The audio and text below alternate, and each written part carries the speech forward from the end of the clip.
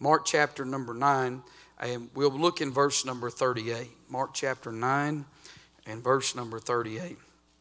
The Bible says, "And John answered him, saying, Master, we saw one casting out devils in thy name, and he followeth not us. And we forbade him, because he followeth not us.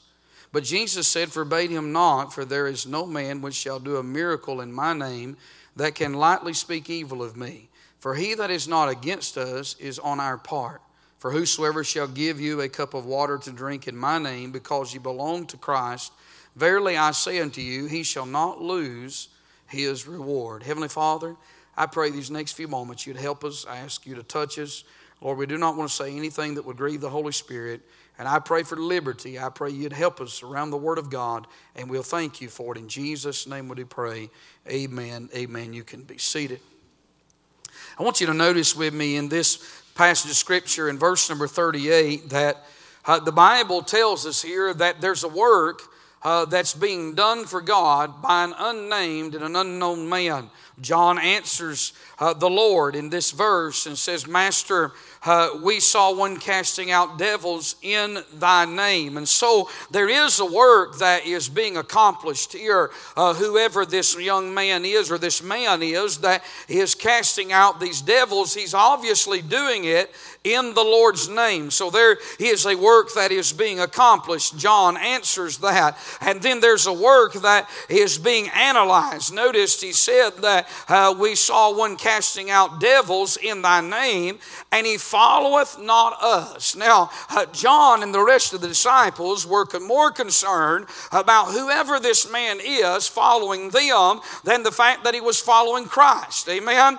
They was concerned about that. And so they're analyzing this man's work. I would think you would agree with me tonight. Anybody back in Bible days that would be casting out devils out of people in the name of Christ, well, we ought to be thankful for that. We ought to shout about that. But instead of the disciples shouting about it, they was analyzing this man. They did not know who he was. They knew he was doing it in Jesus' name, but that wasn't enough. So they break his life down. They break his ministry down. You know what still goes on today? People will analyze different people's ministry.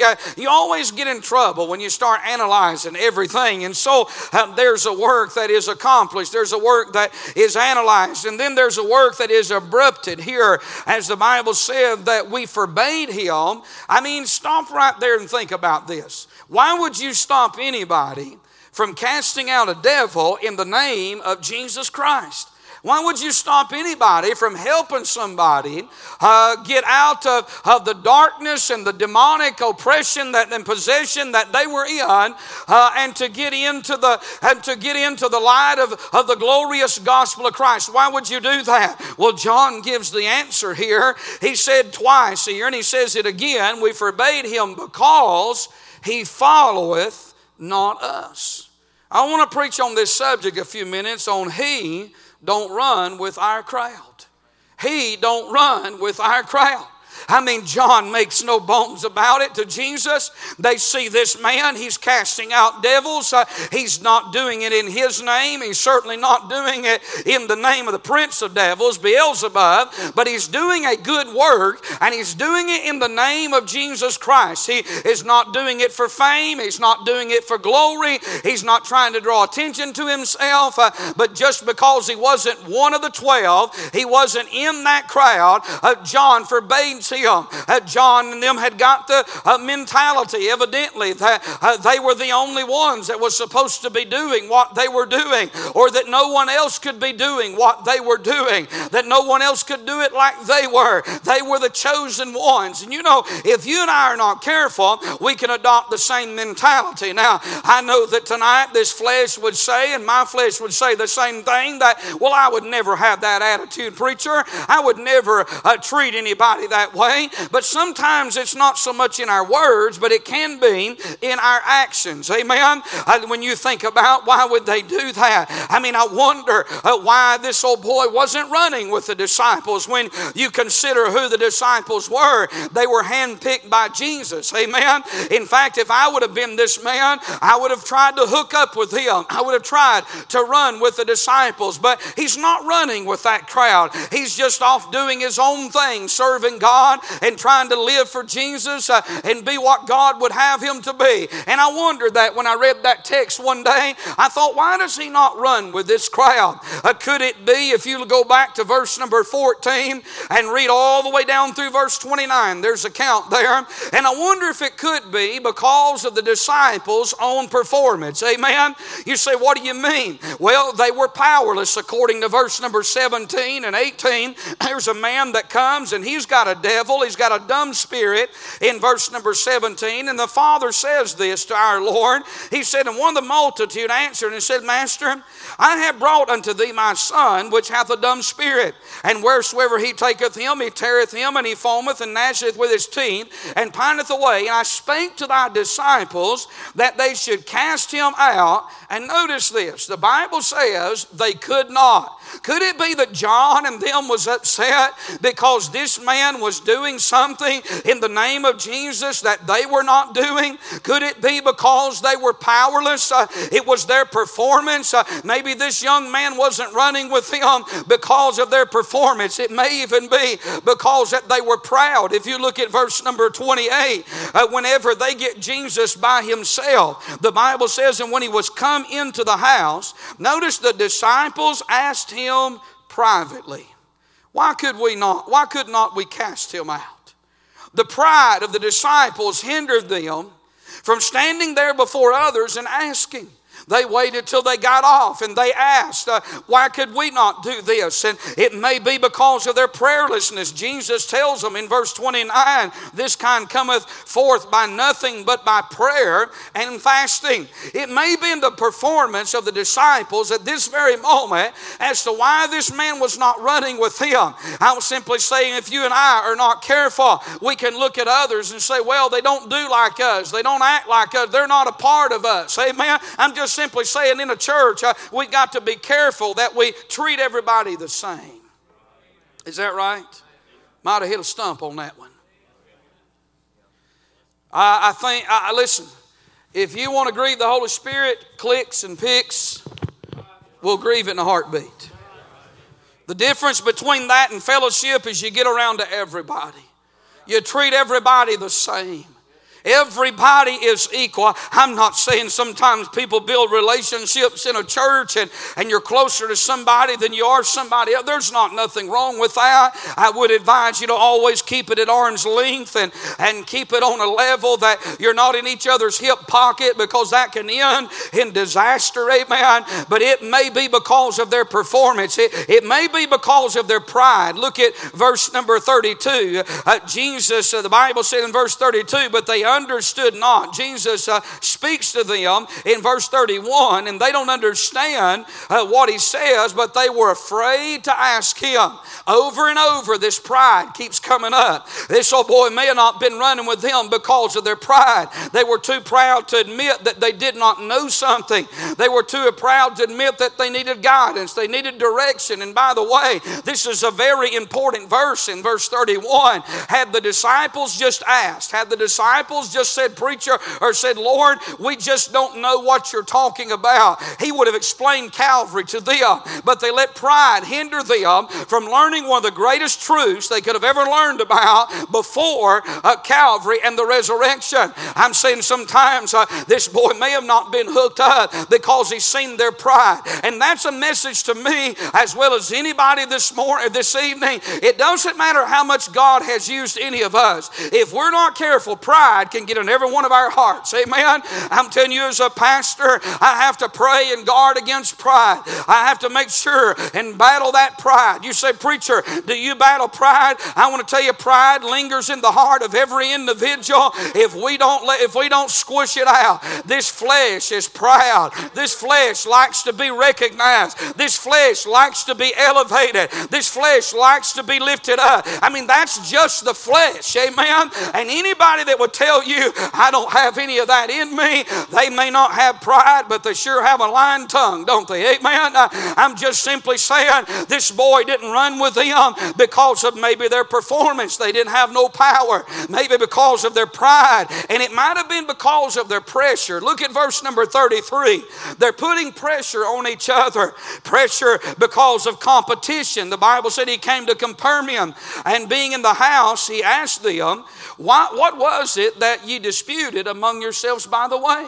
But they held their peace, for by the way they had disputed among themselves. Notice this, who should be the greatest? It may be that this man wasn't running with them because of the pressure. There was competition. We don't like to think that way. But even the disciples was wondering, who's the greatest of the 12? Who's the greatest amongst us? Jesus sits down and he calls the 12 in verse 35, and he said, if any man desire to be first, the same shall be last of all and the servant of all. And he took a child and set him in the midst of them. And when he had taken him in his arms, he said unto them, whosoever shall desire one of such as the children in my name receiveth me. Whosoever shall receive me receiveth not me, but him that sent me. Jesus takes a child and draws out an illustration. Why? Because the disciples was debating amongst themselves who was the greatest. You know, in a church we have to remind ourselves that we're all just clay. Isn't that right? We're all just dirt dug out of the same pit. There's nothing good in any of us but the grace of God and the goodness of God. God doesn't need me and God doesn't need you, but we all need Him. Isn't that right? We need the Lord. Amen. And I don't ever want to get lifted up in my self-pride. I never want to think that I'm more spiritual than somebody else. I never want to think I'm more better than somebody else. You say, Brother Gravely, why are you preaching that? Because it just needs to be preached on. Amen. I'm telling you, it's what I need to hear. It's what you need to hear. I'm telling you, listen, this old boy may have not been running with them because they had a whole lot of pride. There was competition amongst them. I mean, you think about these disciples and you think about where they're at in their life right here. There was criticism. There was conflict. Every bit of that comes with pride. Amen. There's a lot of pressure like that. You know, I like for church to just be, let's just go worship God. Amen. I don't have everything the way I need it to be. Listen, when I make a statement like that, I hope you know me well enough to know that that's not a compromising statement. I'm not saying that it's okay to go out there and live in sin and just do whatever you want to. You know better than that, and so do I. But on the other side of that coin, if we just face reality, none of us have it together, the pastor included, like we want to have it together. And none of us has everything the way that we wished it would be. We just strive to the best we can. We read the Bible. We live our life by prayer the best we can. But at the end of the day, we're always missing the mark. We're always coming up short. And when I see somebody in church that may be struggling, that maybe they need a friend, or maybe they need somebody to just be kind to them, that's the Christian thing to do, is to reach out. Now, let me stop and make a statement there. When somebody gets way out into sin and they're living like the devil and they're proud about it, don't go out there and just say, well, you know, we're going to love them to Jesus. You can love them to Jesus, but I want to tell you something about loving them to Jesus. The Bible says open rebuke's better than secret love. It doesn't mean you go hook up with them and tell them what they're doing is okay and all right. Isn't that right? But on the other side of that coin, you don't drag their name through the mud. You don't tell everybody what they're doing. You just be quiet and pray for them and pray that God will get a hold of their heart. Isn't that right? But I tell you, I don't want to go to a church where there's a pressure and there's an expectation for everybody to have to live to a certain level. And I'm not talking about the principles of that book. Amen. I tell you, I've been in churches where, listen, it was who's who, and it was, you know, you had to be somebody. I'm going to tell you, the only person you need to be when you come here is you need to be yourself. Amen.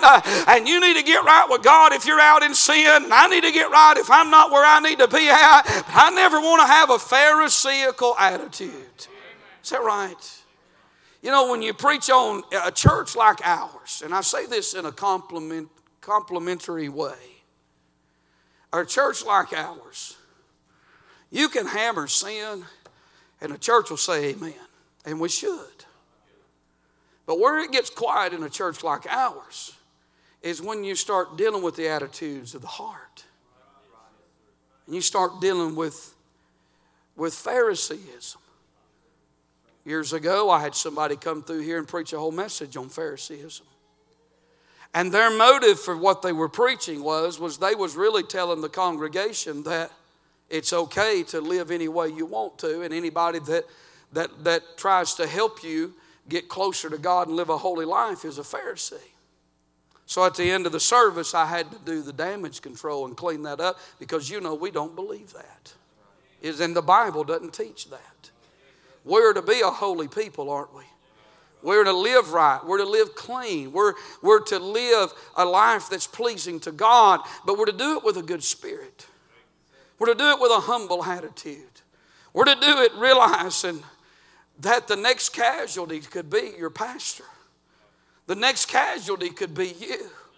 We're to remember where we used to be at and the patience and the grace that people showed on us when it took time for us to grow. When somebody says something or does something that we know is not right, we're to pray for them but keep a good attitude, realizing that there was a time when, hey, we did some dumb things. Can I get a witness right there? That doesn't mean I approve of it. It just means I want to show them the same grace as somebody showed me. Amen? I'm talking about if they're out there and they're a member of this church and they're on Facebook and they're turning a Budweiser up and they're letting the whole world know about it, then some pastor's got to deal with it. Can I get an amen on that? I'm not going to go on there and hit like. Somebody say amen. And when you know somebody's out there living in sin and they're doing things that are wrong, don't go on their Facebook page and support what they're doing and hit like for what they're doing. You're not helping them, friend.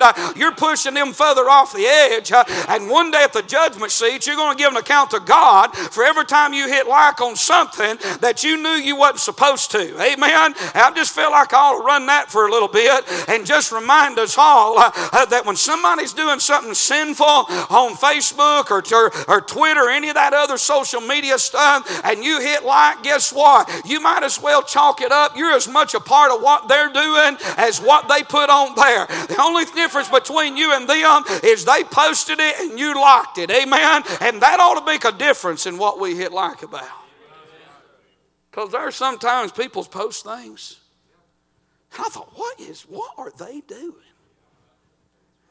I'm not shocked by the person that put that on there. I'm shocked by the people that hit like, that say they go to Bible Baptist Church. That's what shocks me. Well,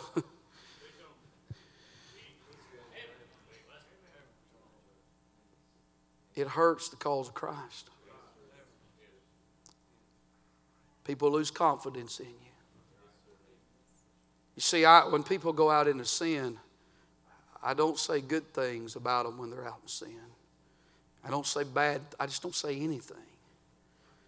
We just pray for them, don't we?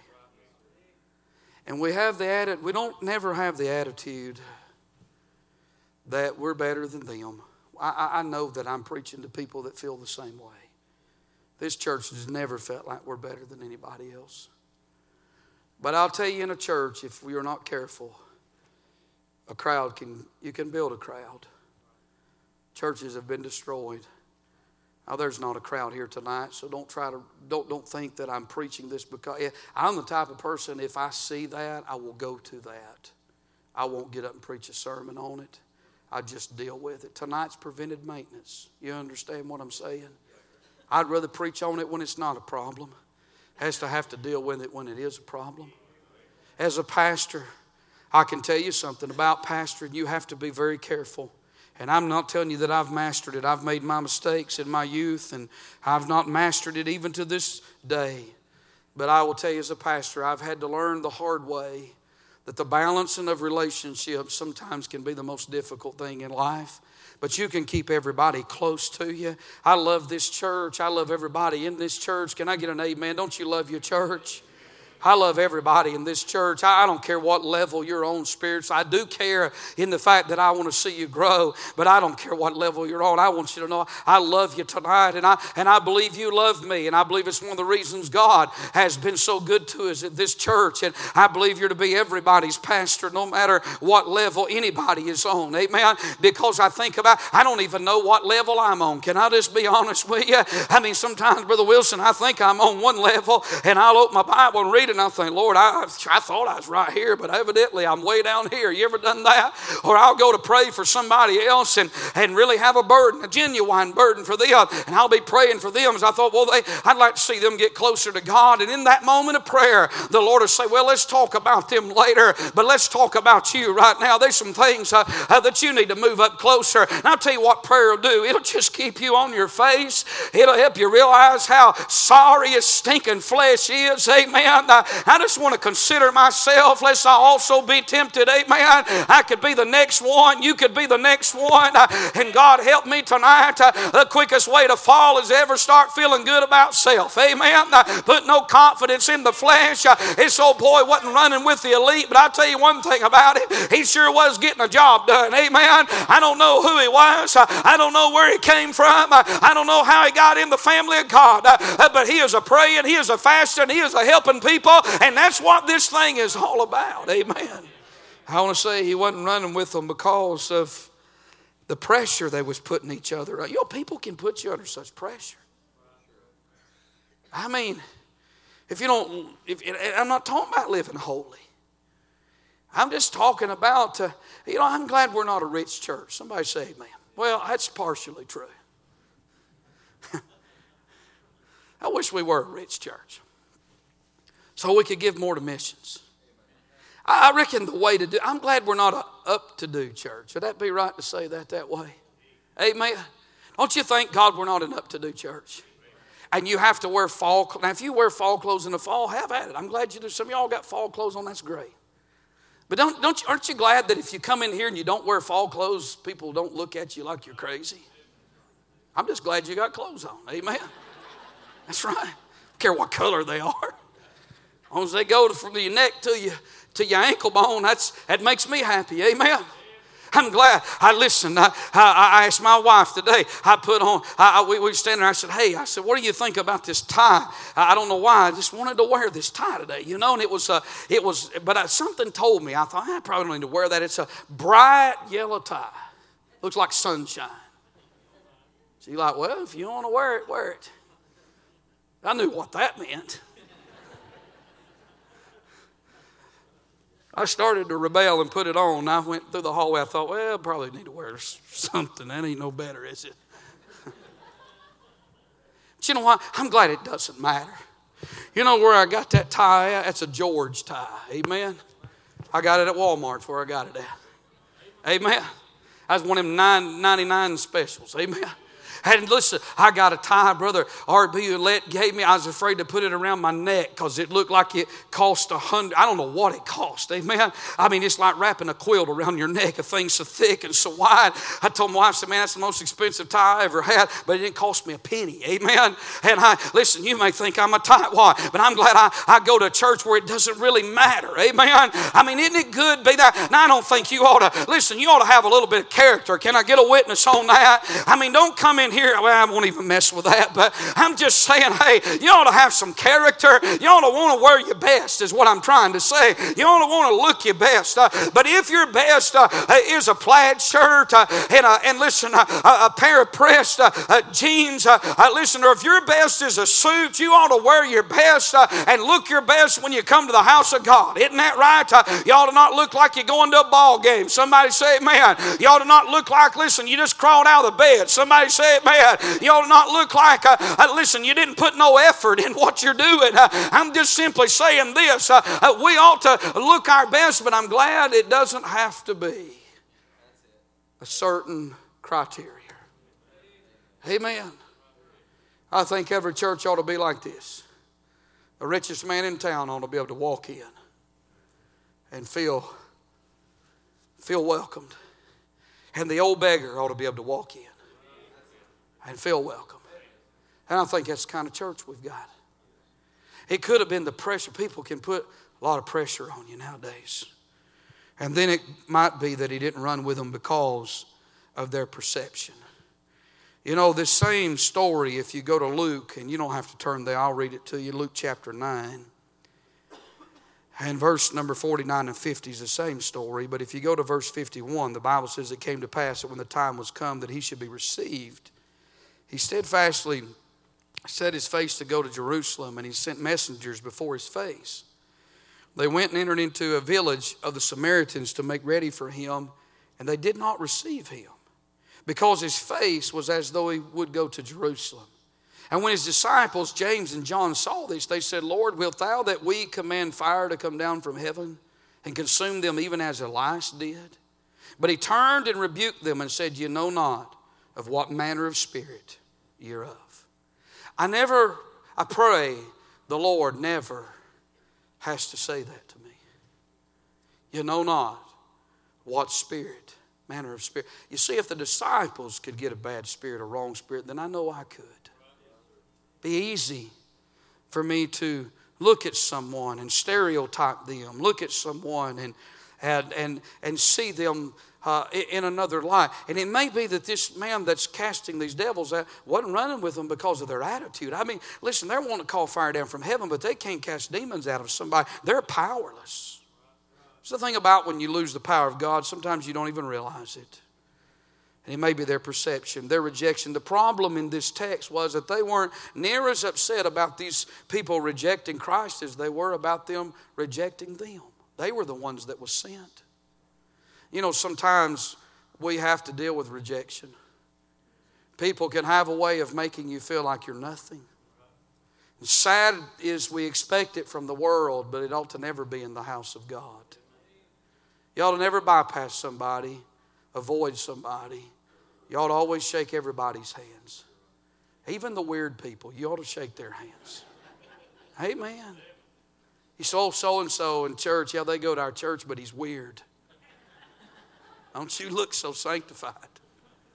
She's a weird person. Well, don't you know people say the same thing about you? I know there's people who think I'm weird. I just don't care. Amen. And I like weird people, don't you? That's why I like you so much. I mean, you see somebody, I'm going to tell you, I tell you, if Christ walked in this sanctuary tonight, you know what he'd do? He'd find the person that we would least expect. He would find the individual, probably that nobody wanted to be around. And he would sit down next to him. That's the type of spirit we ought to have. You never know, by being a friend to somebody, how that you think that you're going to be a help to them. You never know how much of a blessing they may be to you. How many times have we made friendships with people and we thought, man, this is a lot of work to be this person's friend. Only to find out that once we peeled back some of the layers and they took some of the boundaries down, to find out they were really a great person to be around. And that God really put them in our life more than putting us in their life. And they were a help to us. That's what Christian fellowship, that's what's so great about Christian fellowship. There's a man that I go to a church every year. And I'm going to be honest with you. I wouldn't even tell you the state. But the man, the first year, he drove me nuts. That's the only way I can tell you. He drove me crazy. And I know it was all me. I probably didn't have the patience I should have. But I mean, I could turn around and that guy was standing right there. No matter where I went. And the second year, can I tell you how my flesh was? I got out of the car. Here he comes across. I thought, oh, Lord. Don't act like you never thought that. Y'all act so sanctified tonight. Oh, Lord. When I got to know the man, guess what now? I get out of the car now, I'm hunting him. I found out he was a great brother. It just took some time to get to know him. I don't want to be like the disciples were great Christians. They were God's people. But I don't want to have that characteristic, and I'm sad to say that I have in the past. We've all had to deal with that from time to time. But I want to treat people the way Christ has treated me. There wasn't anything good in me for Jesus to love me. Why would God want a fellowship with us? What do we have to offer Him? But yet He loves us. That's real genuine love, isn't it, tonight? That God would love you as we stand tonight. Lord, help me. Lord, help me to find that person that really needs it. Lord, help me to see myself. Help me to be as hard on myself as I am on others. Lord, help me tonight just to maintain that right spirit, the Christ-like spirit. I think it's the most overwhelming thing about Jesus.